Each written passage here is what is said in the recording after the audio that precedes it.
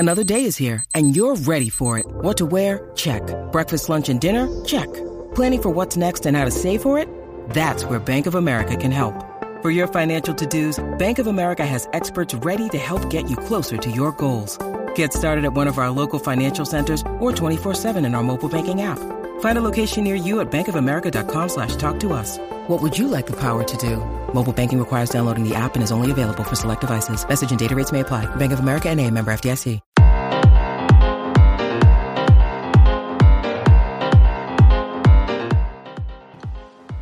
Ladies and gentlemen, boys and girls, you are sitting down with us by the campfire, and we're about to tell scary stories of the game industry. This is Game Dev Unchained, the podcast. I'm your host, Larry Charles, and here, as always, fresh off the ice cream truck, Mr. Brandon Fan. How you guys doing? Here we are again with another episode of Game Dev Unchained. Special guest today, Ray Graham. You gotta say something. Yes, it's great to be here, guys. So, Brandon and Ray worked together at 2K Studios. That's where you first met, right? Right. And Ray Graham is a very talented and, very prestigious engineer in the gaming industry. He's worked at many companies. He's worked behind the scenes on technology and engine tech, and also in game development and programming for AI, I believe. Maybe some rendering, or am I just bragging on your behalf? Yeah, you're bragging. Okay. But it's also mostly graphics and engine stuff. Graphics and engines. Yeah, we could do that. A little bit of background on where you worked at, man. Oh, man. It's been a long time. I worked at a bunch of different places. Started my career at a place called New Effects. Mm-hmm. That became EA Chicago. Mm-hmm. Left there right when it turned into EA Chicago, pretty much. Worked at Visual Concepts, EA, 2K Games, and then Ubisoft Toronto, where I worked on Splinter Cell. And now I'm back to Unity. Nice. Back to Unity. You kind of skipped a big one right there. Oh yeah, and I was at Apple. Worked at Apple for a whole year and a half. We were getting product endorsements every time we talked to Ray. It was 2 years. 2 years. 2 years. And I will still big up Apple's products to this day. So. Good times, man. Good times. Well, it's good to have you back. Good to talk to you again. And we brought you in for a special reason. And it's not because you're a minority, but it's because you have a lot of information on being a minority in the gaming industry. Yeah. I wouldn't say a lot of information, but okay. Well, it's, Game Dev Unchained, we're a voice that we like to shine a flashlight on the truth, because there's a lot of people out there who like to sweep stuff under the rug or just hide from what's really going on, and it's disrespectful to the developers. And so, I don't know, we just kind of started this podcast to demystify and just be honest. It's all about honesty here. Yeah, and if you haven't read the title, and Larry mentioned it, this is Minorities in the Game Industry, and this is a two-part. We'll talk mostly to Graham, to Ray, and Larry about their experience. Because apparently Brandon has not had any minority experiences. Nah, Brandon is Asian and he's fine. Apparently Brandon wasn't kicked out of the prestigious Asian group and had to earn his way in. That never happened. I'll share some of mine, but I mean, the thing is like, no, this was brought to my attention, Larry. I had no idea, but listeners have told me that you are a minority. That's crazy. Yeah, man, what's crazy about it is, like, I also didn't know I was a minority until somebody brought it up and told me that I was one. Yeah, the recruiter. That's how it works. It's like one day you think you're part of the team, and they're like, oh, no, hold on, special treatment for this one. Yeah. Oh, man. So, being real, I will say this. I'll start off by saying this. I am a minority. I'm African-American, and I work in the video games development industry. And I will say, for the most part, my experience has been a lot like everyone else's, right? Like, I don't feel like I've had many horrible things happen to me, but I go to a company, and even though I may be one of 3 African Americans there, I never felt unwelcomed. I never felt like there was racial tension, but there have been moments and there have been things that have happened to me where it's like, yo, this is some bullshit, you know what I mean? And it's usually outside of the company I work for, and it's just the rest of the industry, you know what I mean? Because the people who you work with, they know about you. They know your personality. They know, your mannerisms. And, I guess after getting to know you, they know that you're not the big, scary black guy. But and I hate to say that, but it's true because You're pretty big and scary. Exactly. Yeah. I'm not You as are black. well. Like once you meet me and talk to me, it's not very off-putting to be around me. But I know initially, I can tell just by how people change after they know me. You know what I mean? They become very comfortable. So I don't know if that's whatever. You're one of are the your good thoughts? ones. You're one of the good ones. I mean, what about you, Ray? I mean, you're starting the industry. How was that?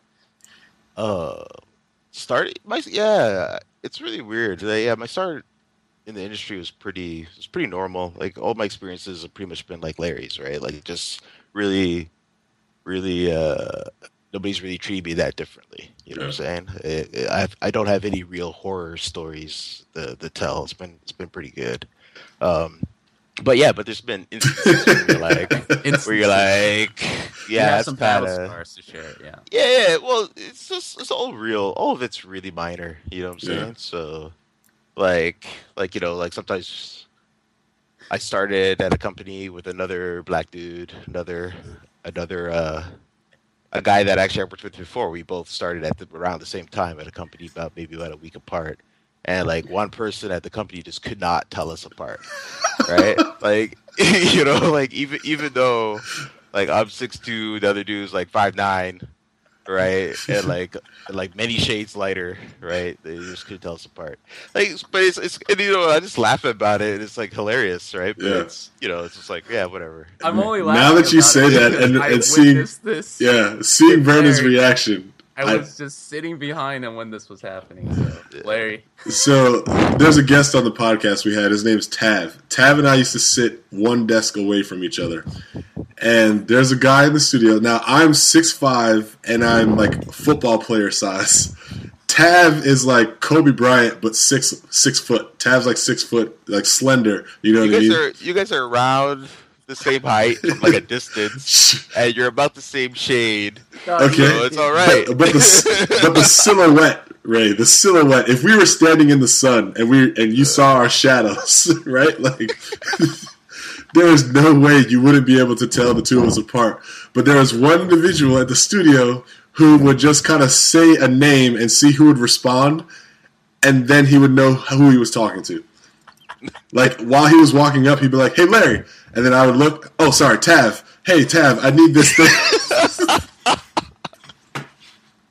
I'm not even kidding. That's terrible. We worked together for a whole year. For years, man. We would go to do. So both of us were temporary voiceover actors, right? And they would mess up who was doing which character. Like, oh, Larry, you're doing this guy, right? Like, no, that's Tav, man. Tav is doing that guy. Oh, sorry, yeah. Larry, you're doing this guy. Okay. Same guy. Really nice guy, by the way. Don't get me wrong. Love the guy to death. And I'm not going to say his name because I don't want anyone to think that he has any sort of problems. But it's just a funny story. It was naive. It was like, honest to God, he could not tell them apart. Like, it wasn't even malice or anything like that. Yeah. He was doing a double look. That's just really weird to me. I don't understand. Yeah. I just don't understand it. But whatever. Yeah, it's the comparison is literally like Shaquille O'Neal next to Kobe Bryant, and the guy's just sitting there like, "Oh shit." And the thing is, he is clearly displaying, "Oh shit, I can't tell." Like it wasn't even subtle the way he was trying to decide. It was like the bead of sweat. He's probably just not good with names. That's I don't know. He knew it. No one else got their characters messed up. I'll just say that. Oh, man. So, Ray, there was a story I remember you told us. This is my favorite story.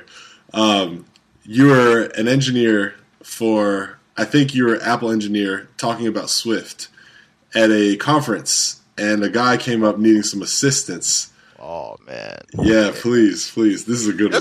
This is probably the worst example, probably, right? It was. We're talking about Swift. We're talking about Metal. Oh, Metal. Sorry, excuse me. It was at WWDC, and I I like to give people the benefit of the doubt, right? So I don't even know what the issue was, but I do know that he was talking to one of my colleagues before, right? And one of my colleagues is an Asian dude, right? And but he was busy, and so the guy, my colleague, was like, "Hey, my colleague Ray here could help you out with whatever questions you have. Just ask Ray questions, fine." And this guy obviously had a question he wanted help, Yeah. right? And then he looks at me, he turns around and looks at me, and he looks me up and down, literally looks me up and down, right? Just like up and down, and then goes, "Oh no, I'm okay, I'm fine," right? And and like I'm not gonna like beg him to help him, right? You know what I mean? Right? So I'm just like, yo, okay, that's fine. Like I like actually I'm wearing the exact shirt I was wearing Yeah. at the conference. It says engineer right across the front of it. Right? And so like it's not like you can mistake me for anybody else, Yeah. right? And yeah, and he was just he seemed like he was from Europe or somewhere. I don't know where exactly. Mm-hmm. He just did not want me to help him. And then like a couple of minutes later, I see him over at the other side of the room talking to somebody else, getting help from them. Right? So yeah, I can't beg. Now, how does that make you feel though? Like, all jokes aside, right? Like, do you take a moment like, yo, that's kind of fucked up, man? Yeah, well, yeah. You think about it for a hot second, right? But like, at the time, I didn't really think nothing of it. Like, I kind of like, I didn't really get super offended by it, but I was kind of like, man, like, what the fuck? What the fuck? What's wrong with this dude, right? Yeah. And it's just like, I understand. I know how it is, right? Like, you could look at me and you'd just be like, this guy cannot be. Not even close. Right? He's got rebounding hands. Those hands are for rebounding, not for code. And I totally understand, right? Yeah. Like, I totally understand why you would think that, right? Because of course, even me, like, I think I know almost every African American engineering industry. Well, now that you talk about it, like I want to take a second and welcome.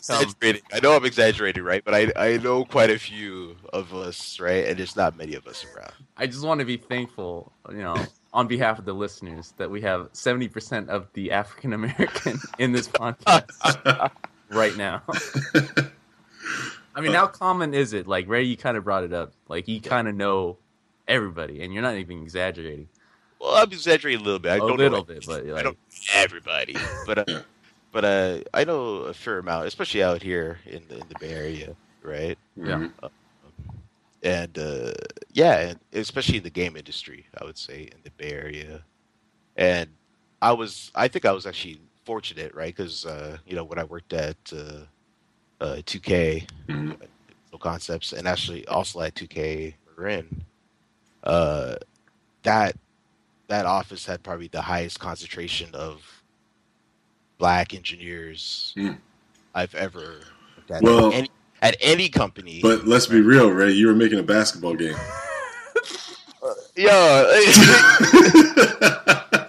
Is there a connection? Like this, right? Like I used to work for EA, and EA made basketball games, and they didn't even have that many. I just couldn't resist the opportunity for the joke. I'm sure they were all talented, right? No, yeah, they're all super super talented, right? And at one point there was 5 engineers in the building between the basketball game and 2K Marin, right? And that seems, and it's really weird. I find it's really weird that seems like a large number, right? Yeah. But really, in the grand scheme of things, it's actually a very very small number. It is 5 single digits. But it's like I don't think I've worked at a company, even including Apple. Although I didn't know all of this, Apple's so huge, right? But if I knew 5 engineers at Apple that were African American or black, I would be completely surprised. Yeah. And where do we look? Oh, sorry. Let me jump in. Where do you look, I guess, to start solving this problem? Because when I think about it, I don't feel like race has ever denied me an opportunity in the gaming industry. Like, because I would have known in the interview process or in meeting people, like, clearly something that is beyond my control has gone wrong. I haven't gotten that feeling. So, I mean, I think about it, it's like, well, where are the African Americans in the industry? And then I think about, well, where are those doors for entry into the industry where there's an abundance of African Americans? You know what I mean? Yeah. I think back to art school, not many African Americans. I think back to, the environments where most of these game studios are, not many African Americans. And I don't want to just talk about black people, like, Hispanics is also another minority in the gaming industry. I don't get to work with a lot of Hispanic people. Some, but not like Asians or white, I'll say. You guys hold it down. 40%, by the way. 40%. Yeah. Yeah, I think there's a lot of programs currently going on, right? Like, there's Black Girls Code. Mm-hmm. There's Shout out. What is that? Code 2020, right? And there's other organizations that don't come to mind right now that are trying to get more people into programming, just in general programming, early, right? So that they see if they really like it and get into it. And I did volunteer for Black Girls Code like a couple months ago, and it was very encouraging to see, and then parents come and bringing their kids to learn how to code, right? And especially like black girls, right? Yeah. And that's especially kind of cool to me too, right? Because the reason why I started was because of my mother, right? My mother was a programmer at IBM. Oh, come on now. Wow. Right. I didn't know that. Check that out. You guys didn't know that? No. Oh yeah. Shout out to Ray's mom. Yeah, so she bought me my first computer, took me to work, put me in computer camps early, right? And I just liked it. I just like coding, right? Yeah. So it's pretty much all her. And when I talk to other people that I know, some guys at Visual Concepts and other folks I know, how they got started is usually their parents bought them a computer, and that's how they got started, right? So a lot of it you feel. So it's really like it's really like the doors and getting exposure out there, right? But what's interesting is, you said there was a good turnout, and you saw black parents bringing black children, and like that's what's really encouraging to me. So it's me saying, I think the problem is we just need to get these doors in the areas where more minorities are that can take advantage of them, because the interest is there, Yeah. Definitely, yeah. And even just today, I saw an article like Apple was, like 80 million, right? Yeah, giving money to HBCUs, yes. Right? For scholarships for students to go and do internships at Apple, right? So that's also another good step towards like getting more folks in the pipeline, because they say there's no problem with discrimination. It's about the pipeline, right? So there is things being done about the pipeline and getting more folks interested, right? Yeah, and you know what? I will credit the art institutes, because they took in more minorities than any privatized college that I've ever been to or heard of. Well, they're kind of getting in trouble for that. I wasn't going to say anything about that. I was trying to spin it in a positive way. No, you're being too subtle, man. You got to say it out. Specifically targeted minorities. Just trying to make the best of a bad situation, okay? But, I mean... but you're right. This podcast is about the truth. Like, based on your experience, too, like a lot of the things that I noticed with Larry as well, and this is a story that I find was very interesting when you told it, Ray.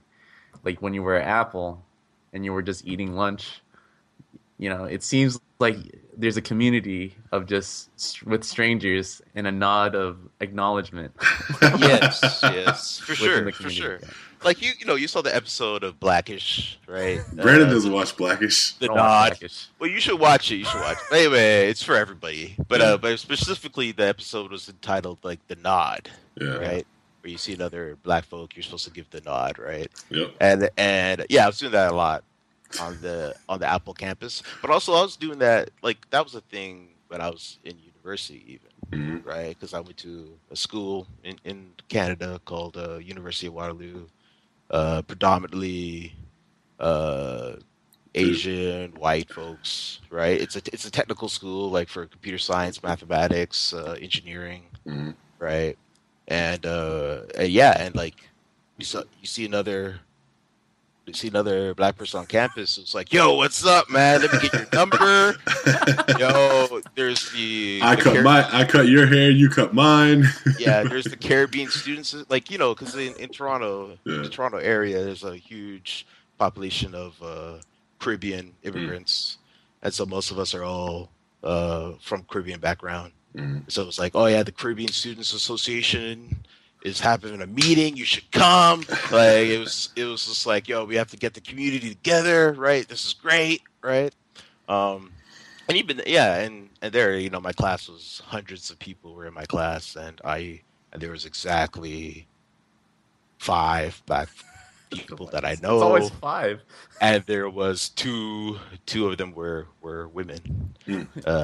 So yeah, so it was just very.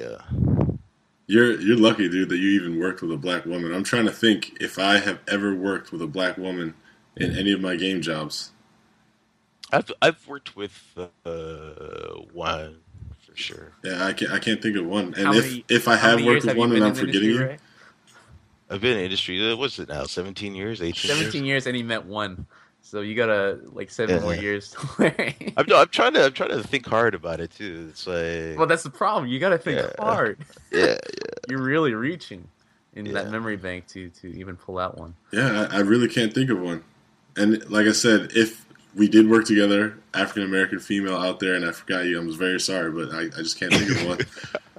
Well, Ray, like growing up, going through the camps in university, I bet you already foresaw the tech industry. And that's how it's happening, right? It's just kind of like that's just the way it was, right? And that's why it just wasn't very weird, because coming up it was like, I was always the only black person there, and if I see one other person besides me, it was like, oh my god, hey! It was like super surprising, right? Yeah. And it's still, 20 years in, it's still like that. It's still the same. To some extent. I think the numbers seem to me to be growing, because I keep meeting new people. But it's still a huge imbalance, right? Yeah, I have to say, kind of going back to the nod, I almost always felt like it was like an acknowledgement of similar struggle. Sometimes where it would just be like, what's up, bro? What's up, bro? And just like, never met, don't know your name, but it was a genuine embrace, and then we went about each other's business. You know what I mean? It's crazy. I can't do that because I'll be doing that all day. There's too many of us to give. Like, they'll be offended. It's like, what do you want? What do you want from me right now? Well, then let's talk about the one time you did face discrimination. What? Yeah, remember at the? Yeah. So I was working at a company. I'll leave it unnamed just to save some face. I didn't know it was a thing. I had the opposite upbringing than these guys. Like, I felt like I was going to my guys in my industry, so I never really had a problem per se. It wasn't until I went to this company where I noticed that the different layers of Asians. It was like a caste system.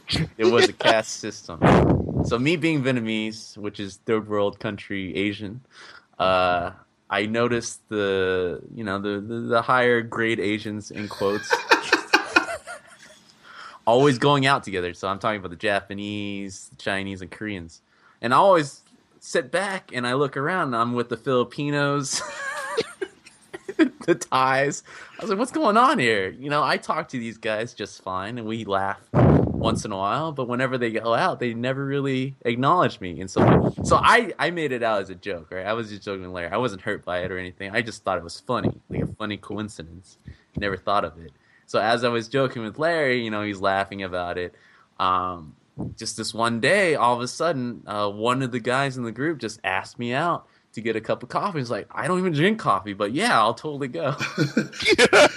And as he's walking down the hallway, he gets to like where my desk aisle is. I see the group of the elite Asians, and then I see him, And like my face lit up, and I just gave him this thumbs up.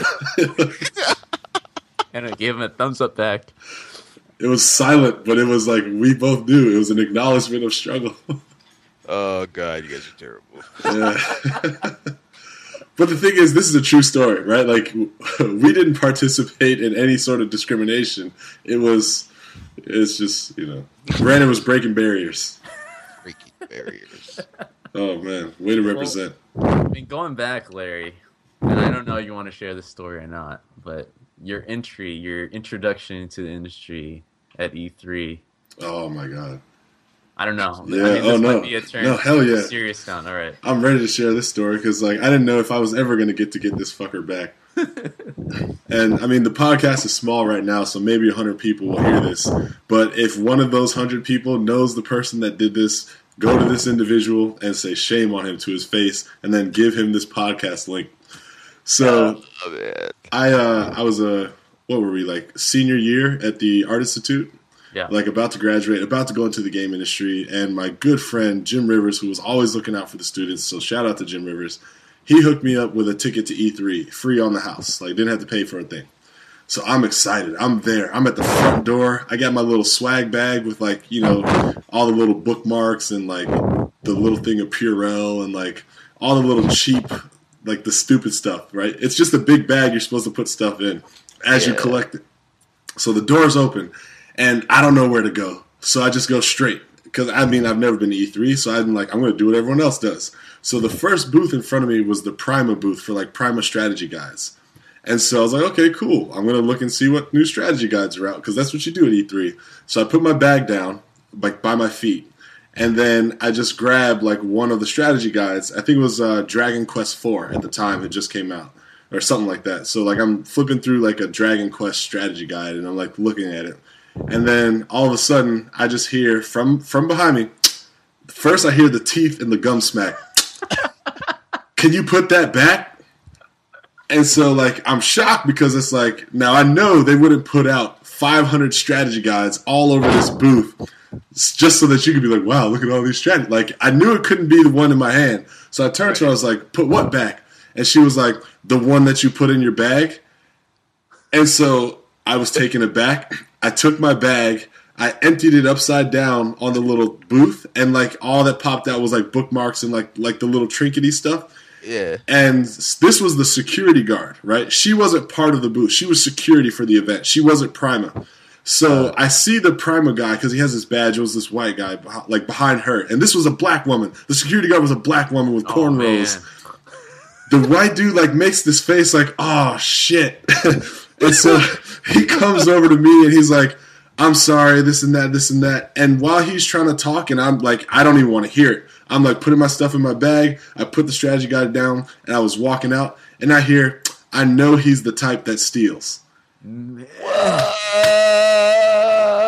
So I think it always burns more when it's your own. And the fact that she was wrong, but she still had to somehow try to make it look like. Now, this is only the halfway point of the story, right? Yeah. So this was the first thing that happened. So my E3 trip is almost ruined because I'm salty as hell, and so I'm by myself. Like I'm not even like in the mood.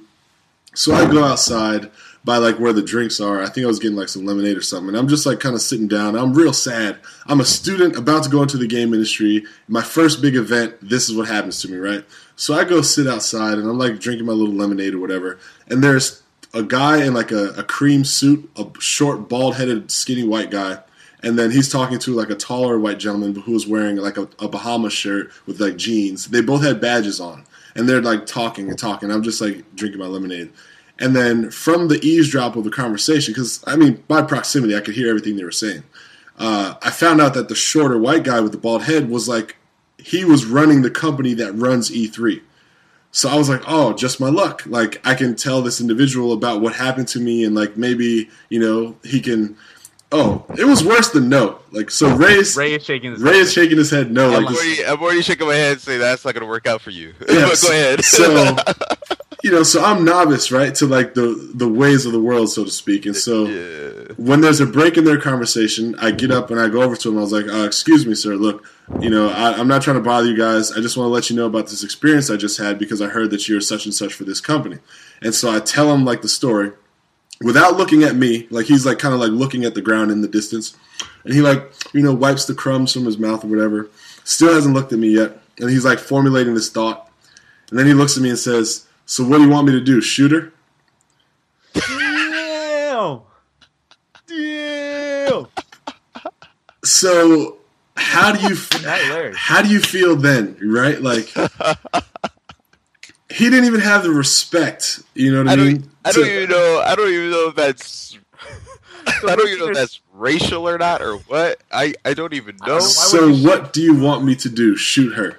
I don't know, man. If you're not going to do anything about maybe if you want, like I don't know, like no, maybe even just say, hey, I feel bad that you had such an experience. Exactly. So that's the thing. It's like response, yeah. Exactly. That's what I'm saying. You represent the company that is putting this on, where all these people are coming, right, to support.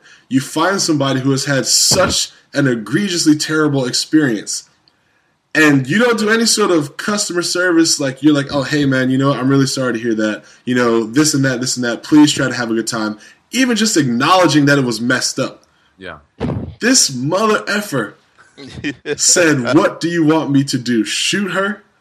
Yeah. What did you say after that? You just walk off? I just left. That was like my last moment at E3. I just literally just left right after that. Oh, man. Like, listeners, welcome to the game industry, right, Larry. I'm seeing past Ray and then future Larry right now. So future Larry is like laughing it off because he's been through war and he's able to. Yeah, I don't think I've ever experienced something like that. That's kind of crazy. Yeah. If I ever see I of course experienced people thinking I'm going to steal like all the time. Yeah. Like I've experienced that like outside of game, at the Apple store, just walking the street, right? Yeah.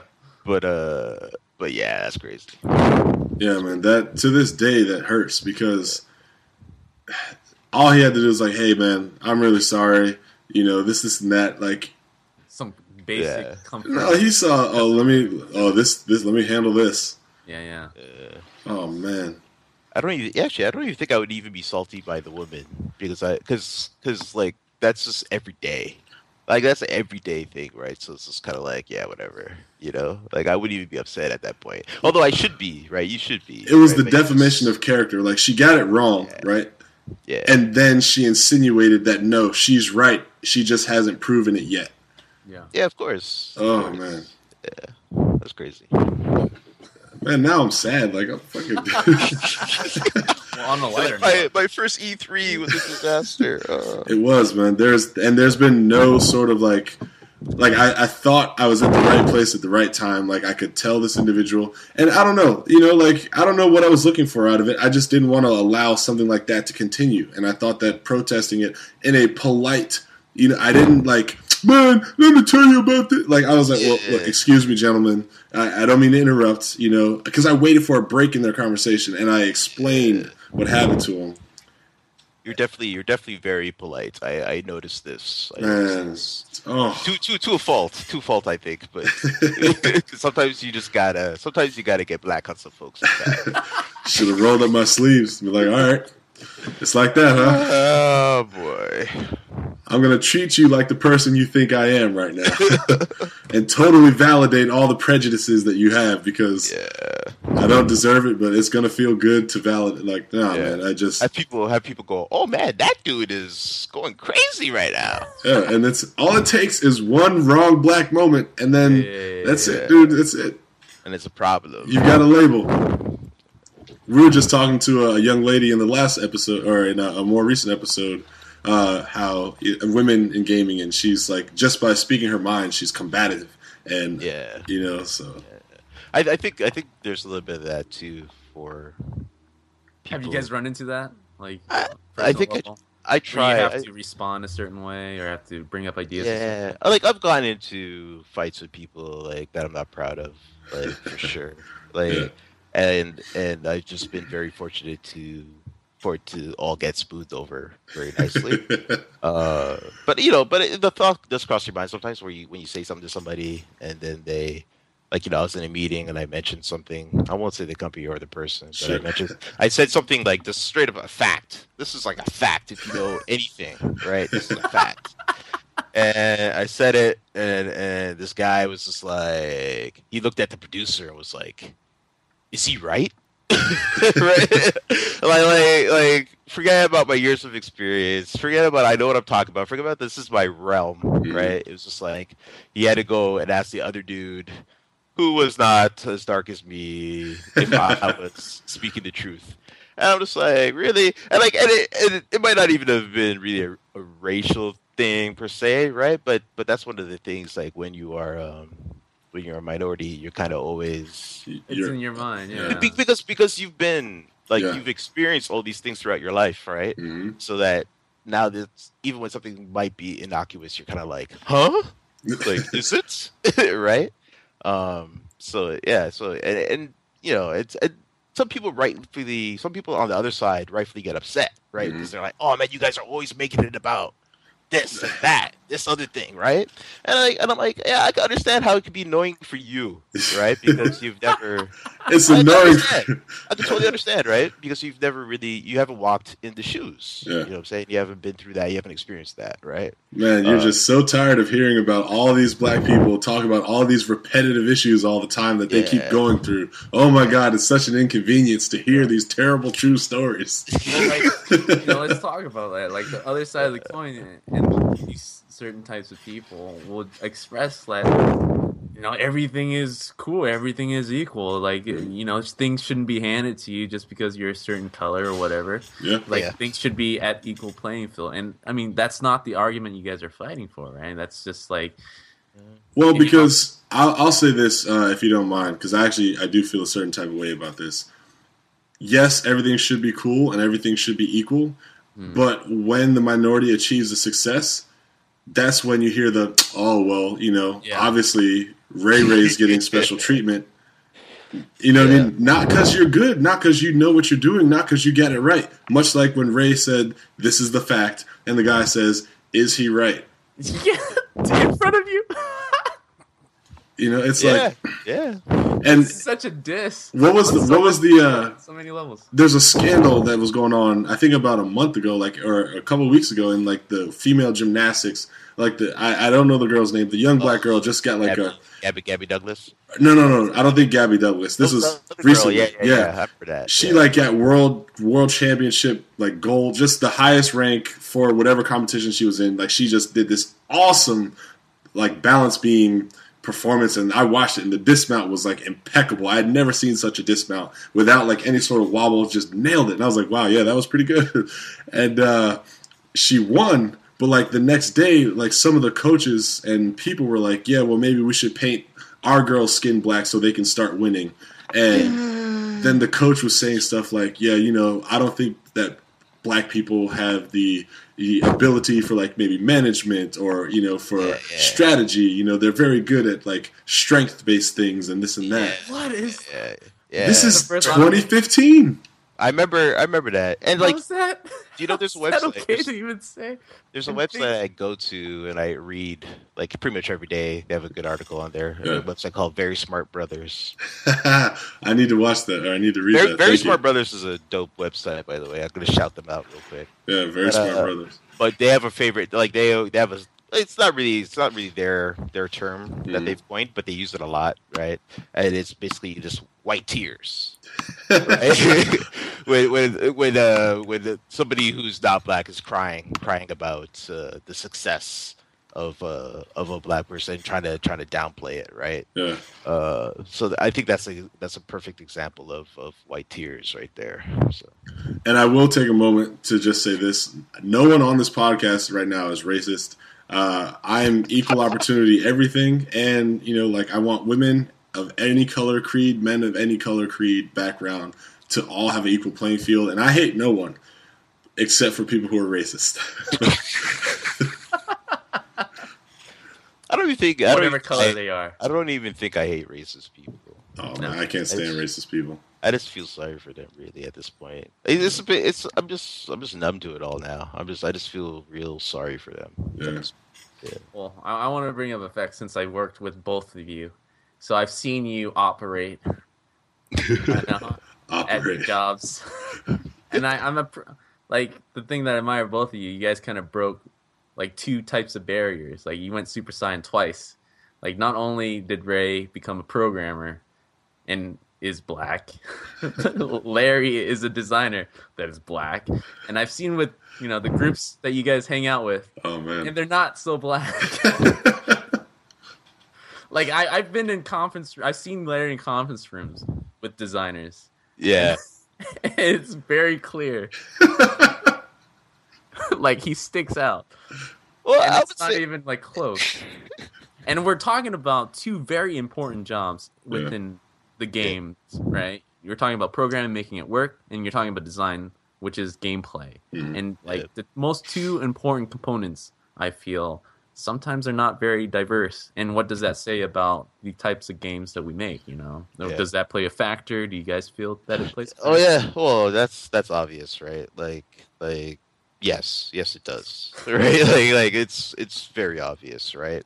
And and some people are saying, hey, just let the creators create what they want, Mhm. and I'm like, yeah, I think creators should be able to create what they want, and I think that when games get created, though, it's like a multi-faceted, multi-team, multi-person effort, right? And everybody has their ideas that throws into the pot, right? And so like that Deus Ex, which one was it? The Human Revolution. Deus Ex Human Revolution, where they had the character on the street with the horrible ass Ebonics accent, like just horrible, right?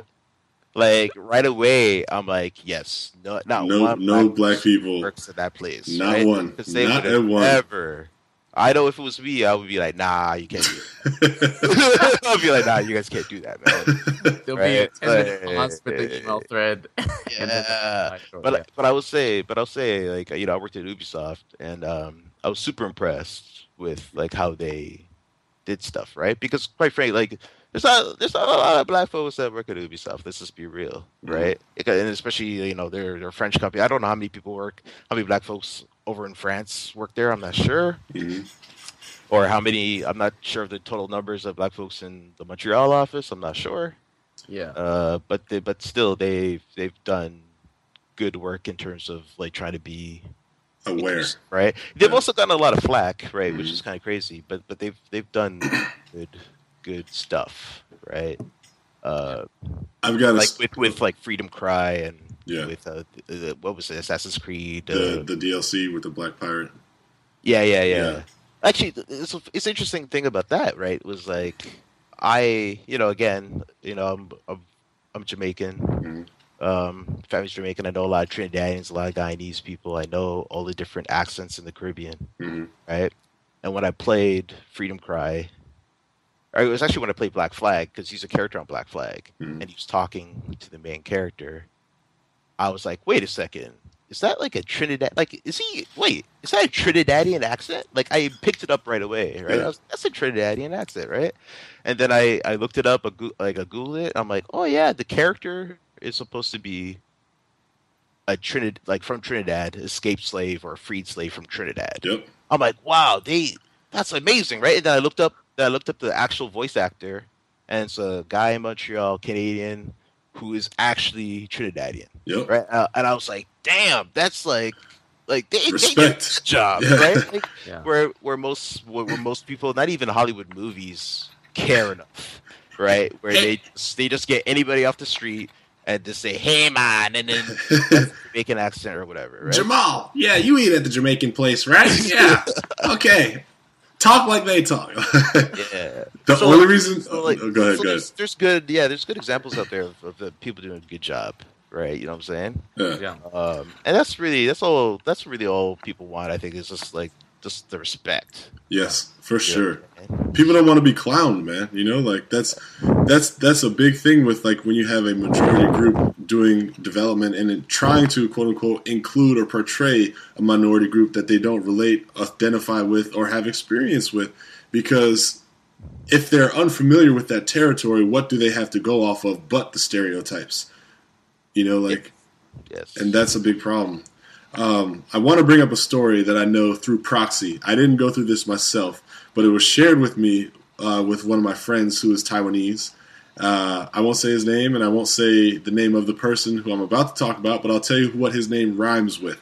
So there's this very famous game coming out. It's called, BioBlock. And the guy writing the game, his name rhymes with, Ben Vereen. So he's writing a character. It's like an Asian character for his game. Oh, God. And no one really talks to Ben Vereen, apparently. This is what I hear. And if Ben Vereen wants to come on and defend himself, you're more than welcome. But I'm going to tell the story as it was told to me. Ben Vereen comes into my Taiwanese friend's office and says, "Hey, man, I'm writing this character who's going to be like fresh off the boat, kind of like Fob-ish. Can you say these lines like a Fob would say it? How would a Fob say these lines?" Was he using the actual term fob?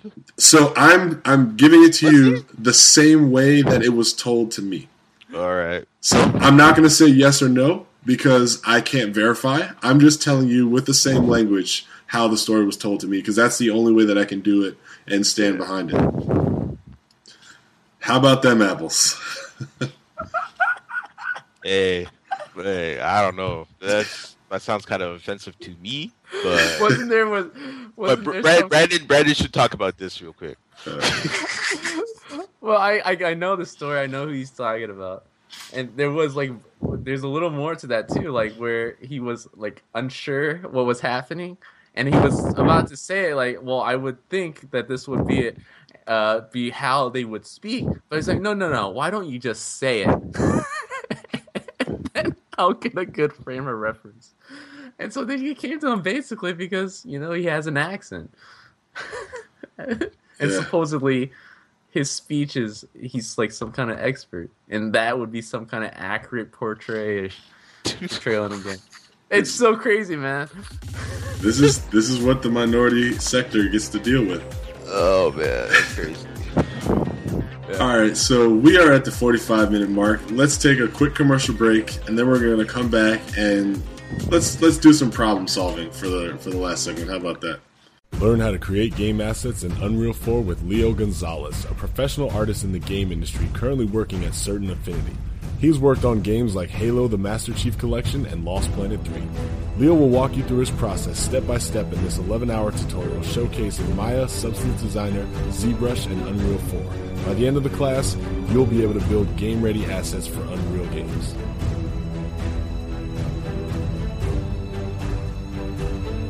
And welcome back to Game Dev Unchained. We just paid a couple of bills. This is Larry Charles, the host, with Brandon Pham, and of course, our guest of honor, Mr. Raymond Graham. Thank you for joining us. Now let's get into the nitty-gritty.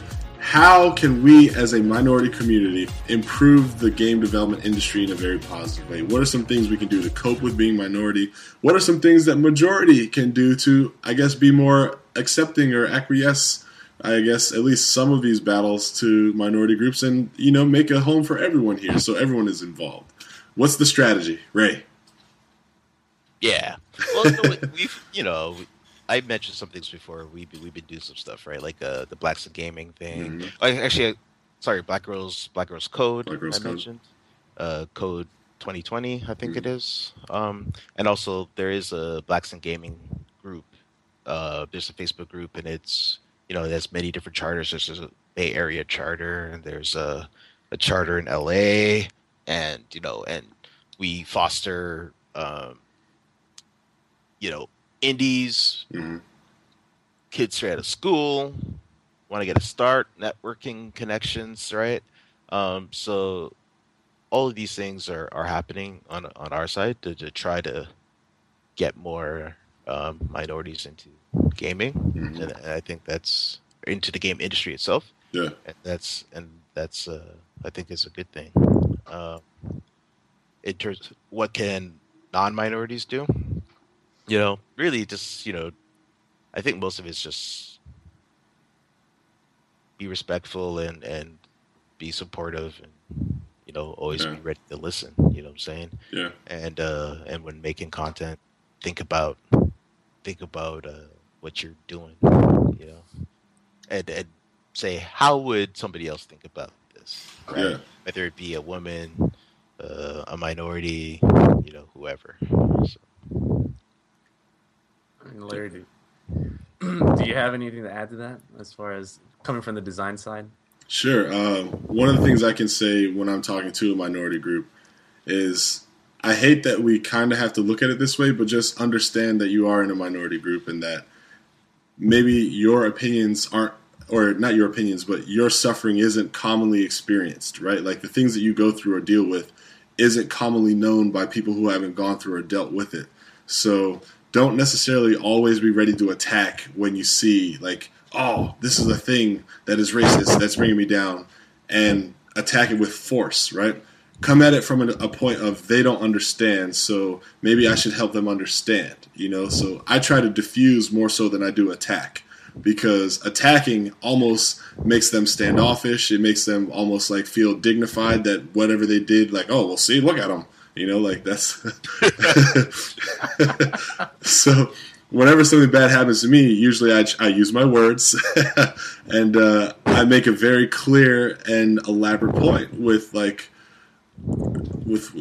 whatever detail or whatever, I guess, thing that has happened. I try to explain it as like, look, you can't do this because of this, because of this, because of this. You have to understand that this is very, very impactful to somebody like myself or someone in my shoes or just me in general if it does directly affect me.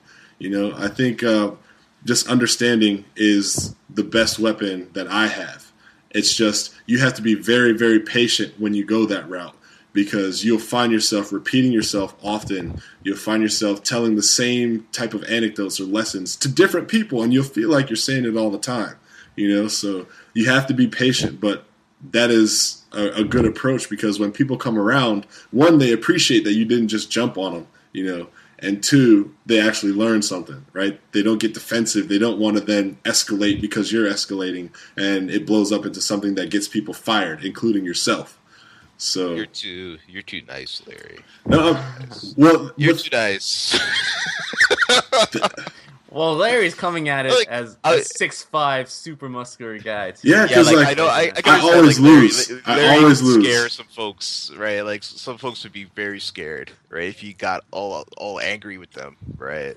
I don't know if you want to share that story. And folks are scared of me sometimes, right? Yeah. That's definitely true, right? But it's like, actually, I have another story. But anyway, go ahead. Do it. You gotta say it. But never mind. I won't call this guy out. That's terrible. Don't call him out. Call out someone who has a name that rhymes like his. Yeah. but sometimes you might have to get a little bit forceful, and sometimes you just can't fix stupid. Sometimes, right? Like some people are just stupid. Like some people just don't get it, right? Yeah. And there's some people that are very understanding and will come around, right? But there's some that just don't get it. Yeah. Well, I'll tell you what, my dignity, and my pride is still very important. So if it came to a point where it was like, this is beyond an explanation, like if someone on my birthday gave me a cake that said "Happy Birthday N-word," I'm not going to explain shit. I no longer work at that company. Let's go through a lot of trouble. It's as simple as that. And for me, to my Asian brothers and sisters, keep rocking. Keep up the good work. Keep up the good work. We're doing great. Wear glasses. If you don't have eye problems, wear glasses anyways. That helps us. Oh, Lord. We have the opposite Superman problem. The Clark Kent is the superhero. In our industry, we are more respected. Oh, man. It's too funny. Yeah, I mean, like working with you guys and just watching these things I've noticed. So it's been great. Ray, thank you for coming on, sharing your stories. Larry, always hilarious. It's not over yet. We still got 6 minutes, man. I guess. No, I want to go into something really quick. All right. Keep going. To kind of go back to the explanation thing. So there was a friend of mine at a company I once worked for who, whenever like a black issue, right, happened, and he was non-black, he would come to me so that we could talk about it. And I felt like I was the diplomat of African Americans everywhere. You know, it was like, let me go find out how black people feel about this. Hey, Larry. Man. But go ahead. It's okay. I understood like what was going on, right? And it's like, it kind of was like, oh man, come on, dude. But at the same time, somebody who was interested in an outlook that wasn't his own, like I took it as an opportunity to shine some light and to share some insight. And it was always a positive experience, even if initially I felt like it was kind of negative, right? Like it ended up always being positive, like, yeah, wow, you know, thank you for breaking this down. Okay, cool. And we'd even debate sometimes, but it was always like from a mutual respect kind of standpoint, you know? So I always appreciated that. Even though it was kind of silly that I felt like I was President Black. Terrible. True story, though. Oh, man. Yeah, no, I think... Yeah, because when I talked about being afraid of somebody, it reminded me of a story. Actually, it's more recent. It's like when I was actually at Apple. Mm-hmm. I was just having a meeting with my manager. It was like a new manager. Mm-hmm. And so I went in to have a meeting with this guy, young dude, like way younger than me, right? Young cat, really smart guy though.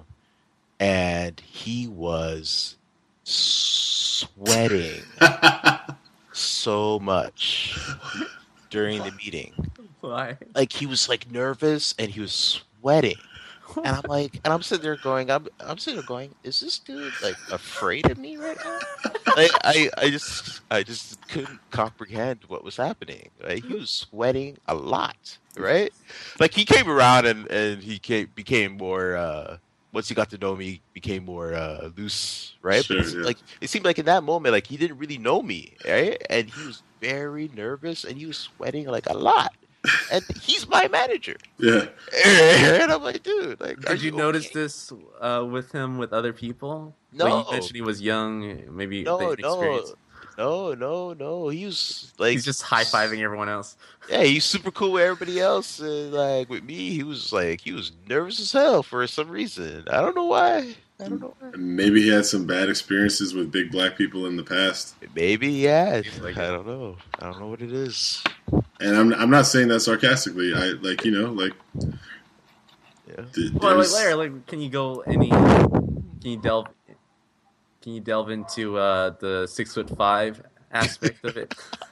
Oh yeah, the feeling of losing every single fight, no matter if you're right or wrong, just because of your intimidating presence, quote unquote. That aspect, yeah, that's something that you have to be conscious of. So maybe not every minority out there is going to be, you know, a larger individual, but I became very conscious of how people engaged me very early on. You know, like let's just say in society in general, I'm walking down the street. I can't tell you how many people would rather just not take the risk, right? Like they will cross the street. They will never make eye contact no matter what. They just won't ever, like even if I say hello, so many people just automatically assume that I'm trouble, you know? And Jerry, like, I'm crossing the street, dude. I'm sorry. That's how he met you, Larry. I tried to give him the nod. He gave me the nod and go. I was like, I'm out. But like, to me, right, like I end up feeling like I feel like a monster, you know, because it's like more often than not, it's safer for people to not engage you than to take the risk of engaging you because somewhere in their mind, they're worried about me being not the nice guy, right? And it kind of sucks. But I mean, I don't know if I should how I'm supposed to feel about that because if you're thinking about, you know, just primitive or not primitive, but like primal thinking, like, hey, this person could potentially be a predator. Get myself out of dangerous situations could be what they're thinking, as simple as that. Not necessarily like stay away from black people, you know what I mean, or stay away from minorities. Well, like there's also the perceived threat, right? Yeah. Like if you were not dark, right? If you were the same size but just not dark, you might be less threatening, maybe. Yeah. Depending on the situation. Sure, right? I get you, man. I'm just. Although, like you remember, Mark Cuban got in trouble for saying like, if I see a dude in a hoodie, I'm crossing the street too, or whatever. Yeah. And it's like, but if I see a guy with tattoos and a mohawk, I'm crossing the street too, right? Yeah. Like you try to clean it up. Yeah.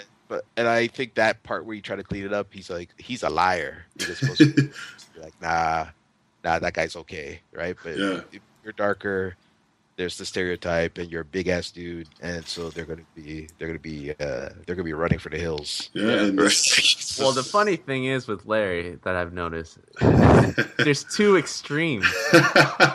Like there's one that would cross the street and not engage, and there's this one that's very engaging and like stepping into your like personal space. Like I don't have They would personal go space. out of their way to just say hi. And this happened the other day, and this happens pretty much every time I hang out with them.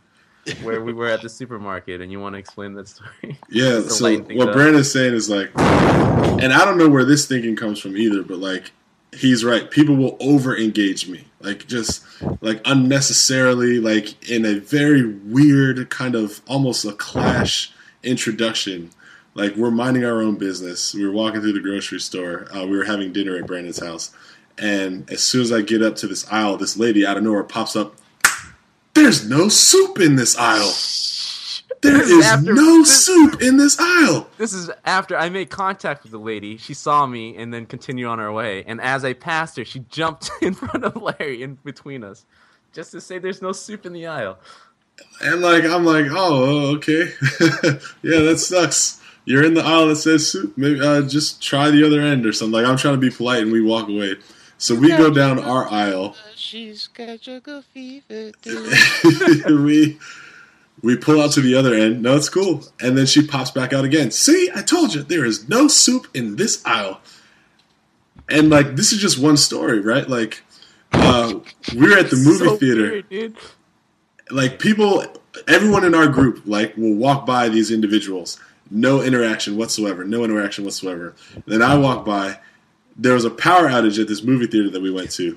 And, like, all of us are walking out. And then our whole group walks out. I'm, like, at the tail end. And this kid turns around, looks at me. Magneto did it. It was Magneto. It's not even the right X-Men. Like, okay. Were you seeing the X-Men or something at the time? No. It was like a totally unrelated movie. But I think the kid was trying to be funny, try to relate. Cut the wrong X-Men. And Magneto doesn't power out the electricity. Yeah, so it's like maybe these individuals, their strategy is let me know for sure if it's a safe guy or not by trying to like, you know what I mean? I don't know. I don't know. I think if you're walking around with a bunch of Asian folks, I think you're okay. You know, at that point. But it could be Brandon's strategy. They're trying to befriend the threat because they don't want to be the victim of the threat. It could be most likely cool by association. That's how I see it, man. Like a lot of people engaged, you just tried to get like an in, like tried to be like, I'm good, dude. I'm totally don't see color, but by just over engaging with color, like I feel like it's compensation. Like what? How else can you explain that? Like that's an uppercut for me, man. If someone goes in my face and start yelling soup, I was like, what the hell? What are you doing? Don't talk to me. 3 feet, please. You're not very friendly. Not very friendly at all.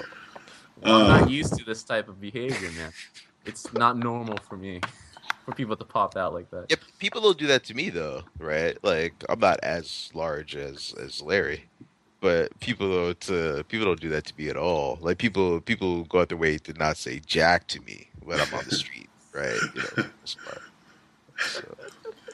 How do you feel about that, Ray? Like that a majority of the individuals who have some sort of crossing path with you are like, oh shit, get out of his way. You know, like that's I don't even know if I notice this be oh shit, right? But they just don't interact. They just don't, you know what I'm saying? Like, and it's fine by me, really. Like I'm not very sociable that way with random people on the streets, right? I don't like it when people are too friendly on the street to me. it's kind of weird. But my wife is the complete opposite, and so it's really weird. Like when we go out together, people are all up in our business. And I'm like, why is this person all up in our business? and then my wife would be like all talking to them and laughing with them, and I'm like, nah, I don't know these people.